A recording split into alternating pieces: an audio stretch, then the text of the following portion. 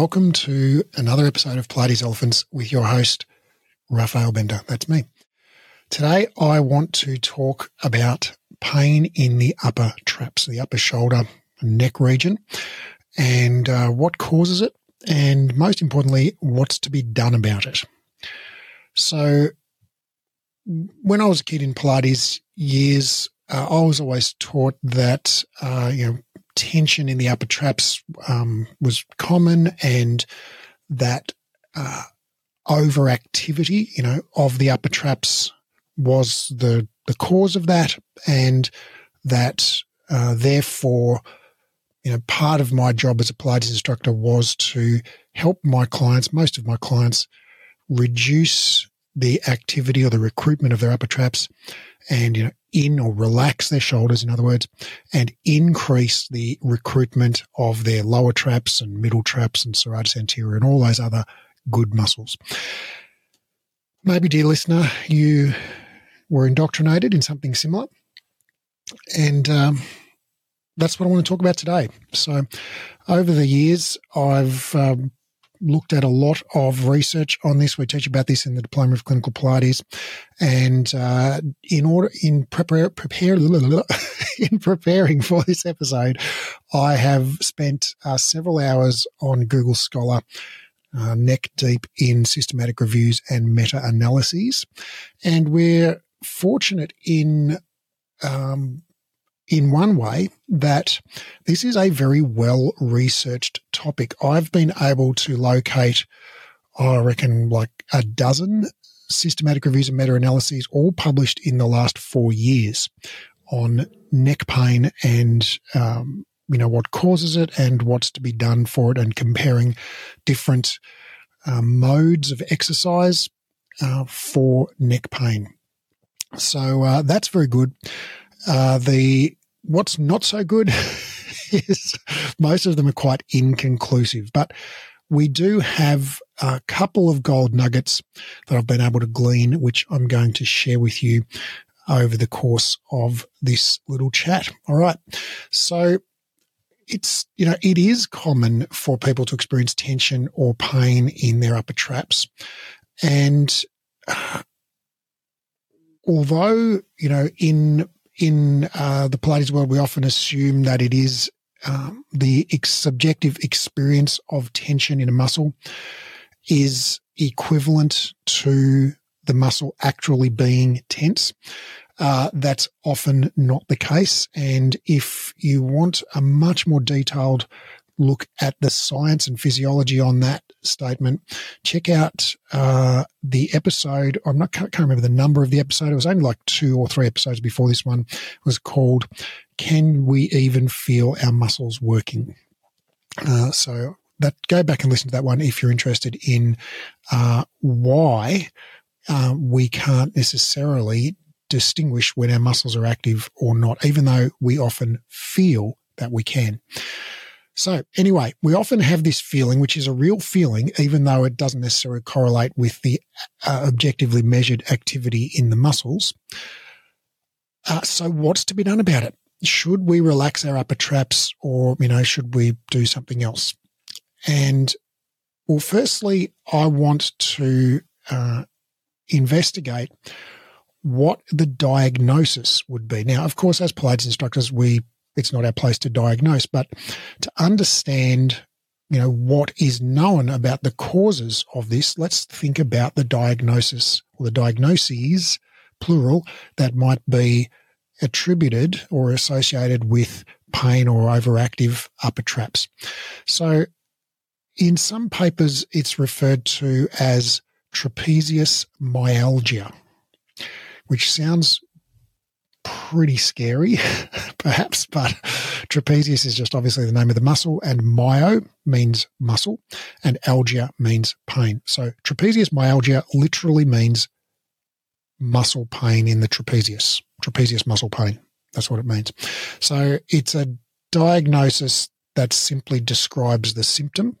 And as I've said before on this show, when you have a diagnosis that is just a description of the symptom, that almost invariably indicates that we don't know what causes the symptom. Because if we knew what causes the symptom, we'd diagnose the cause of the symptom rather than just describing it. So trapezius myalgia is something that is often called, but that is not a widely agreed legitimate diagnosis because it simply just says you've got pain in your upper trapezius. So it's like, well, what good is that? I mean, if doctor, I've got pain in my upper trapezius. Oh, I diagnose you with trapezius myalgia. Yeah, that's what I just told you. So, so that's not a very useful diagnosis because it's literally what the client just told us is the problem.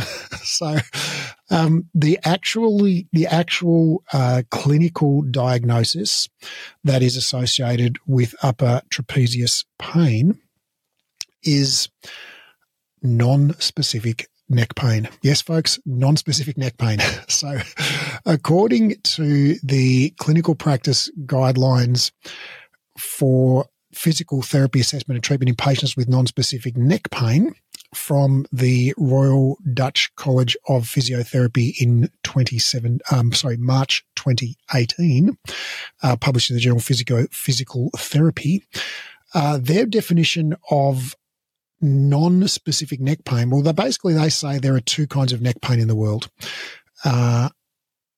One kind is called specific and the other kind is called non-specific. And in the clinical guidelines, the specific neck pain is defined as pain that arises from spinal fracture or vertebral artery dissection, spinal cord injury, infection, cancer, or systemic diseases like ankylosing spondylitis or systemic lupus. So these are all serious medical conditions that can result in neck pain, and any neck pain that is associated with any of those is called specific neck pain. And neck pain that is not associated with one of those things is called non-specific neck pain. So that in non-specific neck pain includes neck pain that is that is associated with disc bulge or stenosis or disc degeneration or facet joint arthritis or, overactive upper trapezius or, any other head forward posture or any other diagnosis that someone might have that doesn't, fall under that umbrella of, spinal fracture, vertebral artery dissection, spinal cord injury, infection, cancer, systemic disease like ankylosing spondylitis or lupus. If it's not one of those, it's non-specific neck pain. And non-specific neck pain is specifically defined as pain between the inferior nuchal line, which is basically at the back of your head where if you feel at the back of your head, there's kind of a bump at the center, at the base of your cranium there. That's the superior nuchal line. I think I said inferior a minute ago, but it's the superior nuchal line. And then, so it's between the superior nuchal line and the scapular spine, between the nuchal line and the scapular spine. And now I've actually just got myself confused about whether it's the superior or inferior nuchal line. So I'm just going to go look it up for you. Yes, it is the superior nuchal line. All right. Wrong first time, right second time. So yeah, it's the superior nuchal line, which is the insertion point of your upper trapezius muscle. It's the insertion point of your suboccipital muscles. So it's a pretty prominent bony bump on the sort of base of your skull there. And below that point is your neck and above that point is your head. So that is the superior nuchal line. And then your scapular spine. If you put your hand over your shoulder and feel the bony ridge of your scapula, that horizontal ridge of your scapula that goes out to your shoulder, that is the scapular spine. So pain or muscle tension or discomfort, anywhere in between those 2 points that is not associated with spinal fracture, vertebral artery dissection, spinal cord injury, infection, cancer, or ankylosing spondylitis is defined as non-specific neck pain. And it's actually even more specifically defined as an unpleasant sensory and emotional experience associated with actual or potential tissue damage. So there doesn't need to be tissue damage for there to be pain. All right. So if you've got upper trapezius overactivity, you've got pain in your neck and you don't have ankylosing spondylitis or a spinal fracture or vertebral artery dissection, you've got non-specific neck pain.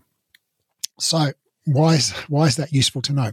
Well, when we're looking for treatments, what exercise is best for this thing? Well, we want to look for what's best for non-specific neck pain. Now, there are some studies on trapezius myalgia specifically, but not many. But there are a truckload of studies on non-specific neck pain. So, and the studies on trapezius myalgia actually find the same thing as the studies that are more broadly looking at non-specific neck pain. So, because trapezius myalgia is non-specific neck pain, it's the same thing. So, the first thing is, we have this. Right, so it's non-specific neck pain if you've got pain in your upper traps, tightness in your upper traps. So, what causes that? Now, is it tightness in your upper traps that's causing it? Well, quite likely not. We don't know really what causes neck pain, or really any pain, really. I mean, we don't know what causes back pain. We don't know what causes shoulder pain. We don't know what causes knee pain. And we don't know what causes neck pain. But we have some hints. A systematic review from 2020 from December 2020 from the Journal of Pain compared central pain processing, so that's pain processing in the brain and spinal cord in people with neck pain and healthy individuals. They did a systematic review and meta-analysis. They included 25 studies in their review. And what they found was moderate quality evidence of mechanical hyperalgesia at remote non-painful sites in patients with non-traumatic neck pain compared with controls. That was a quote. So what that means is evidence of mechanical hyperalgesia. So hyper means, more than usual, and algesia is pain. And so mechanical hyperalgesia is where people are very sensitive, they are more sensitive than usual to being, poked or pricked with a pin or pinched. And, they find those things more painful than the average person. So what this is saying is that they found moderate quality evidence of mechanical hyperalgesia at remote, non-painful sites in patients with non-traumatic neck pain compared with control. So for people with neck pain, their back and their wrist and their calf muscle were more sensitive to being pinched, poked, or prodded than people without neck pain. And what that tends to suggest is that these people have a generalized hypersensitivity to pain. So they're experiencing neck pain perhaps in part not because of anything in particular that's going on in the neck, but because of something that's going on in the central nervous system that makes all of their tissues and all of their nervous system more sensitive to generate a pain experience. So that was a systematic review from 2020, but then we have another systematic review and meta-analysis from 2021, pressure pain thresholds in office workers with chronic neck pain, a systematic review and meta-analysis, which found all pressure pain threshold measurements were not significantly reduced in office workers with chronic neck pain compared with healthy workers. However, these assumptions were based on a small sample of existing studies, and therefore further studies are necessary to quantify the differences in pressure pain thresholds. So they didn't find evidence of increased pain sensitivity in people with neck pain. So maybe people with neck pain have increased pain sensitivity. Maybe they don't. The jury's still out. So what are the risk factors for neck and shoulder pain? Does it come from excessive computer use or, being female or being overweight? And this systematic review from 2020 called Risk Factors for Non-Specific Neck Pain in Young Adults, a systematic review by Jare et al., looked at half a dozen risk factors: female sex, body mass index, physical activity, duration of computer use, and perceived stress. And they found basically no or inconsistent evidence of association of any of those things as a risk factor for upper neck, non-specific neck pain, neck and shoulder pain. So what do you know? So, what does cause neck pain? Well, we don't really know. Is it movement dysfunction? Maybe if you're, not using your neck muscles correctly, some, muscles are overworking, other muscles are underworking, your neck's in the wrong position. You're overactivating your sternocleidomastoids and scalenes and underactivating your deep neck flexors, etc.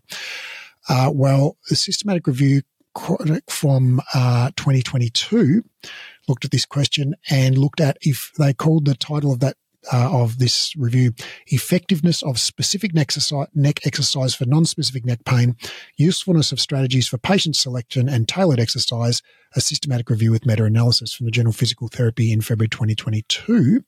And what they found was that use of tests to select participants based on motor control deficits, or in other words, moving funny, not using their muscles correctly, use of those tests cannot be recommended, because when we target exercise to people like sort of neck, movement control exercises, we target those exercises to people based on tests of, so we do a test of, is your neck moving correctly? So maybe we get someone to do like a craniocervical flexion, like a head nod, right? And we try and get them to pivot on their sort of C1 and C2 and cranium without engaging their sternocleidomastoids, right? That's a test I was taught when I was a kid.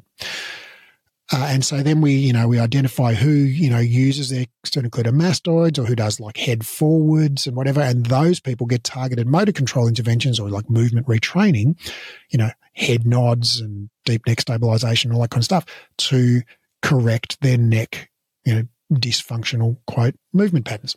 What we find is when we use those tests to identify who needs these exercises, the people who we give these exercises to based on those tests don't do any better or worse than the people who don't even get a test, right? So the tests are no better than a coin flip at identifying people who have, who will benefit from motor control exercise. So in other words, it's not caused by movement dysfunction because we don't have any test capable of detecting such a movement dysfunction or discriminating who's going to benefit from neck muscle retraining. So far, more questions than answers, dear listener. And that's why they call it non-specific neck pain, right? So non-specific, the definition of non-specific pain doesn't mean that the experience of pain is not in a specific location. So you might have pain in a very specific place in your neck. You might be able to point to it and go, it's right there. I can feel it. It's right there. It's in this very specific place. But it still can be called non-specific neck pain because the non-specific in non-specific pain refers to the cause. And what it means is we can't identify a specific tissue that is the cause of the pain.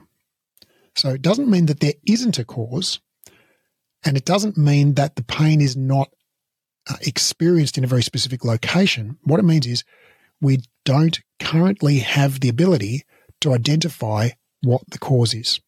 So we can do as many MRIs and CTs and ultrasounds as we like. We can do as many, muscle activation tests and EMG tests and craniocervical flexion tests as we like. And we can't tell the difference between people with neck pain and people without neck pain. And we can't tell the difference between, there's nothing in any of those tests that will indicate some particular structure is the cause of the pain. or some particular, pattern of activation or alignment or anything is the cause of the pain. So we don't know what causes it, right? So non-specific neck pain, you could translate that in your mind to pain of unknown origin. Really, we don't know what causes it. So, it's non-specific neck pain, and so no surprise, we don't know what causes it, because if we knew what caused it, by definition, it wouldn't be non-specific neck pain. It would be specific neck pain because we'd know the cause. All right, so what do we do for non-specific neck pain? Well, there are multiple systematic reviews and meta-analyses looking at this all in the last few years. I mean, we've got these going back ages, but I was spoiled for choice, so I was able to select only systematic reviews from 2019 onwards. And so just a few highlights. And what these reviews typically look at is they compare various different categories of exercise. So systematic reviews always look at multiple research studies on a topic and try and aggregate or overview the results of those studies. So rather than just looking at a single study, we'll look at the, closer to the totality of the evidence on a topic. So when they do systematic reviews on this topic, what they generally look at is different categories of exercise. So they'll look at, for example, stretching, neck stretching versus neck strengthening versus neck motor control. Motor control is like, segmental stabilization. So sort of activation of the deep neck flexors, without activating the surface muscles, for example. Or they'll look at, neck strengthening versus shoulder strengthening. Or they'll look at, neck strengthening versus ergonomic interventions at work. So they'll look at different modalities. Or sometimes they look at Pilates versus yoga versus, strengthening or whatever. So we've got a bunch of different comparisons here. And each comparison is, a dozen or 20 or 30 studies that have been aggregated. So one systematic review from no, I've already looked at that one.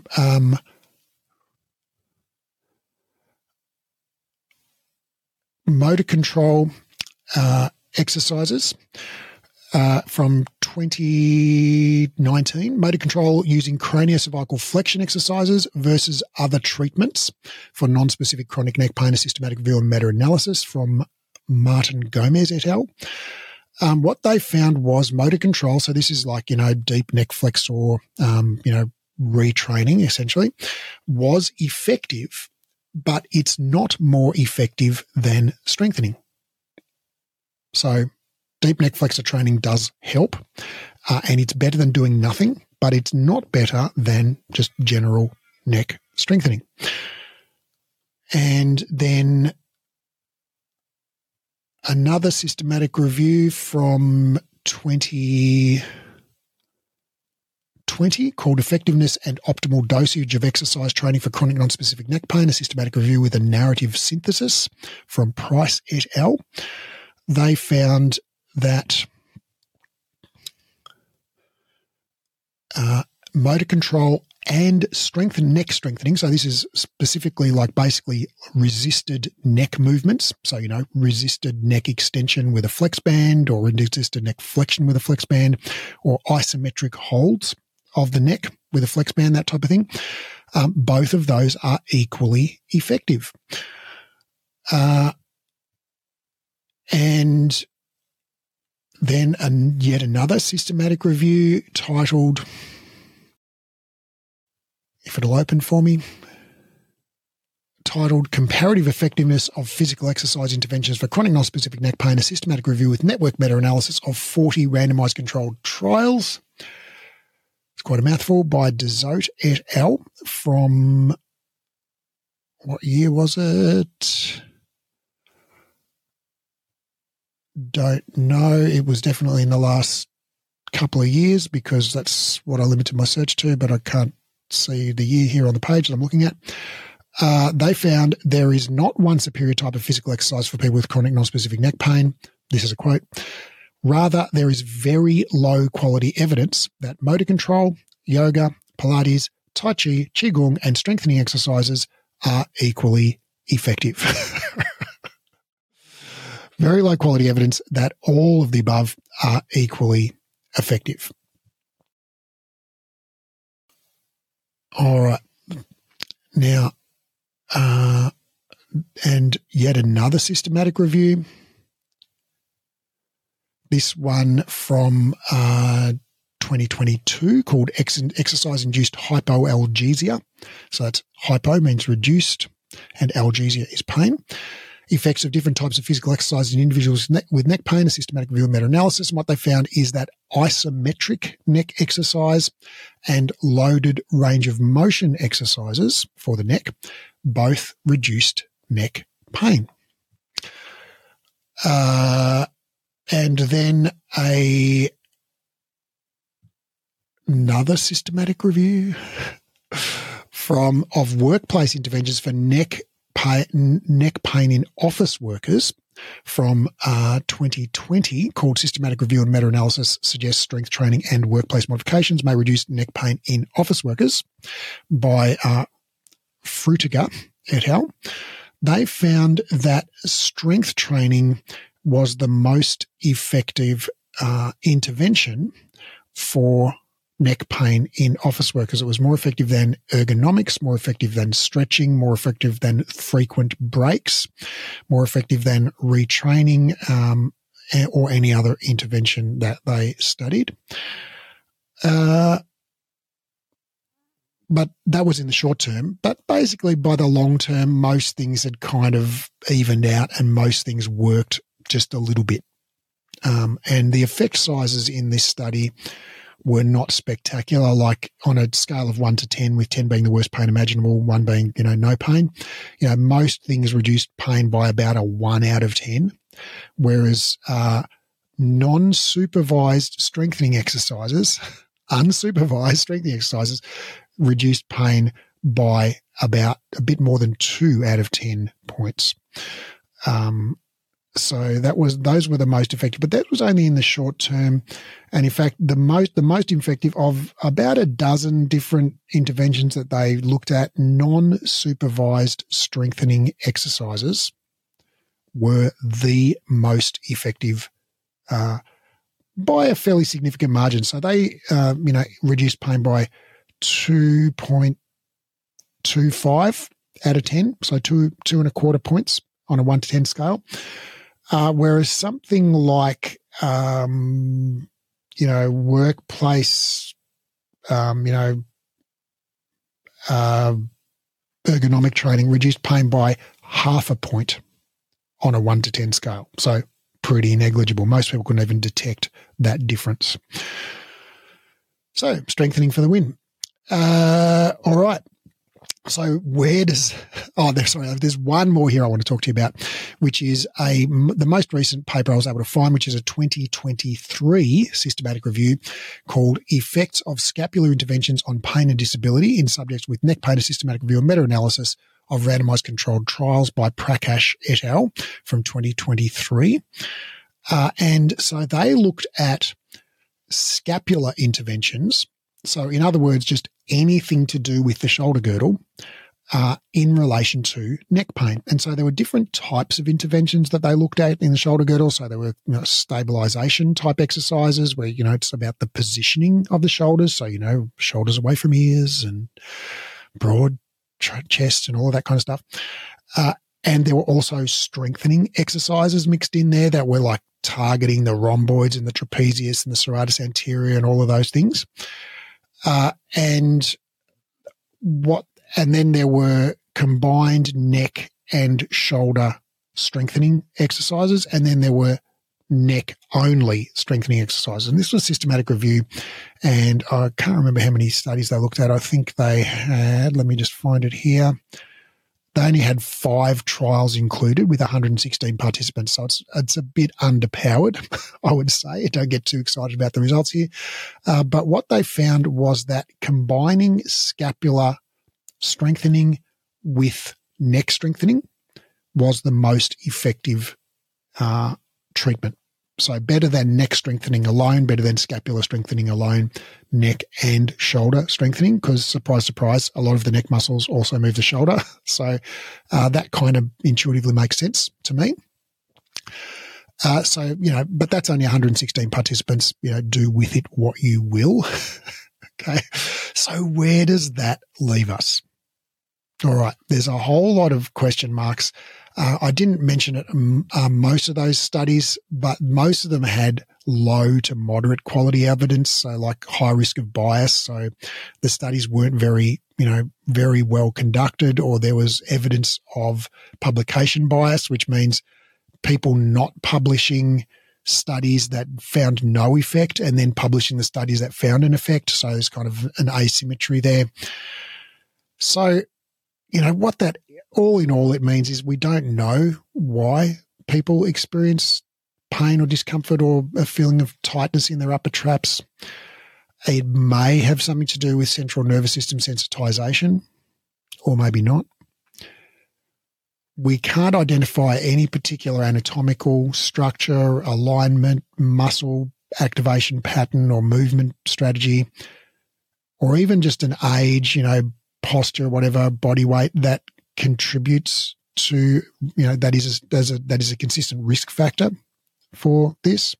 Hours of computer use don't predict it. And we don't have any, magic exercise for neck pain. Stretching can help. Relaxation can help. Adjusting the height of your monitor can help, but all of these things help just a teeny bit, so little that most people wouldn't notice the difference. The thing that does seem to consistently help across all of the systematic reviews that I've found is strengthening. So that's directly strengthening the neck, so like resisted neck movements or resisted neck isometric holds. And we do a lot of that in Pilates, just things like lifting your head in the 100, that's neck strengthening, or doing a leg pull front or a plank, holding your head up when you do that, doing a swan dive, holding your head up when you do that. All of these, a side plank. Okay, all of these are loaded neck exercise. Now you can also add external resistance to the neck by adding in a flex band. Although they slip off pretty easy and you have to hold them on with your hands in my experience. Or you can also buy really great little head harnesses. You can get them on eBay, you can get them on Amazon. You can buy them from specialist companies. I've got one that I really like called Iron Neck. That's just a head harness. It was like, $50 or $80 or something like that. And it's got just a bunch of carabiners on it at, the front, the back, the side, whatever. And you can just hook stuff onto it. So you can hook a spring onto it and put it on your Cadillac, or you can hook your reformer strap onto it and sit on your reformer and do, resisted head flexion, neck flexion, neck extension, neck side bending against spring resistance. You can hook a band onto it.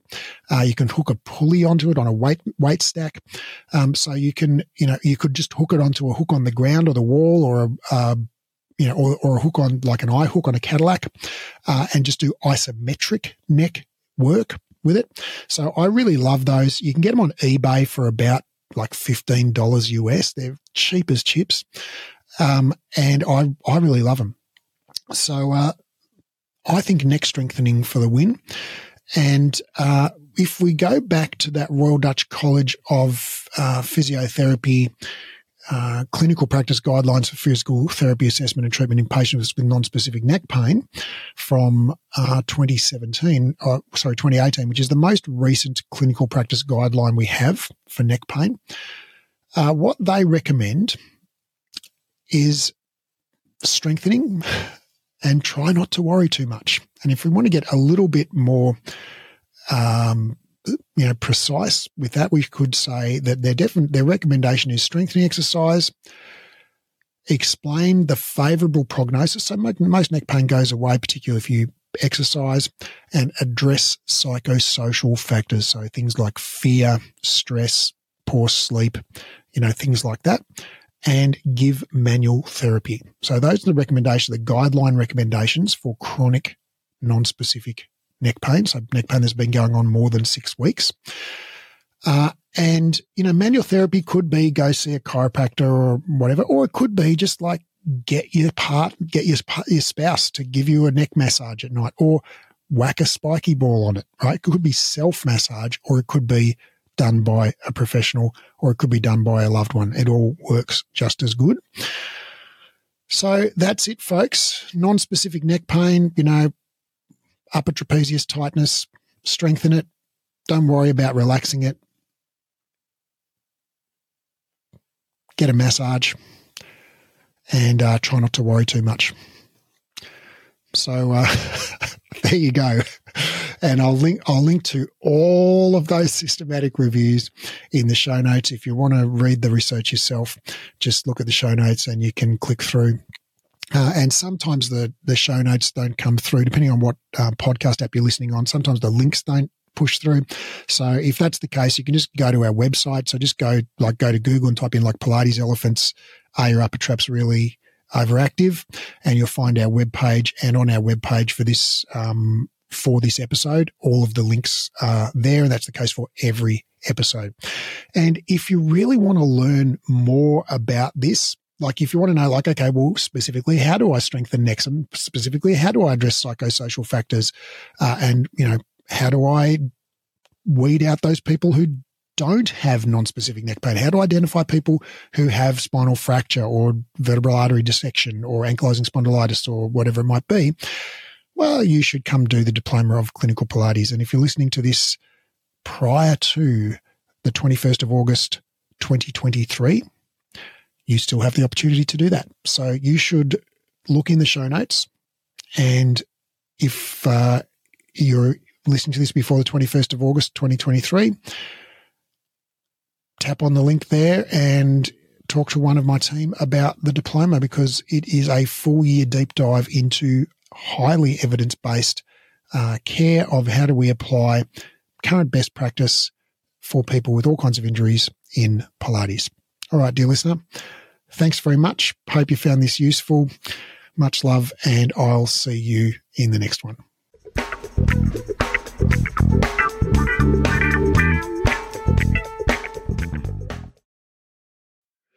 After 2 exercise science degrees and over a decade and a half of reading research daily, I've condensed all the current science on rehab into a program called the Clinical Exercise Specialist Rehabilitation.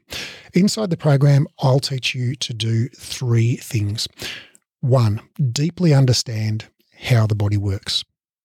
2, confidently and expertly rehab literally any client. And 3, get results for your clients. So ultimately your clients tell their friends and you become known as the go-to expert in your area. This program is completely unlike any education you've done before, even if you've studied with us before, because of the way we've built the learning design. It's an online, flexible, skill-based learning program, which means you keep doing the skills under supervision until you're good at them. It's more of a mentorship model than a traditional course model. So rather than rushing through the content and having sort of one go at everything, you actually just practice live and we give you feedback and guidance and we dialogue and explore concepts together until you're highly skilled and confident. We just keep working the material until you get it. It's not rushed at all. It's not about ticking off the content. It's about engaging, practicing, and applying it until you own it. This is a life-changing program, not some weekend certification. I've put my heart and soul into building this, and I can't wait to share it with you and help you discover your genius for anatomy and rehab. Now, because of the highly interactive nature of this program, we're only taking on 12 students worldwide. The program starts on March the 1st, and the first 12 qualified people to apply will be allowed to enroll. So if you're interested in learning more, click the link in the show notes and download the course guide, or go to breathe-education.com and click on the clinical certification menu link in the top menu. That's breathe-education.com and click on the clinical certification link in the top menu.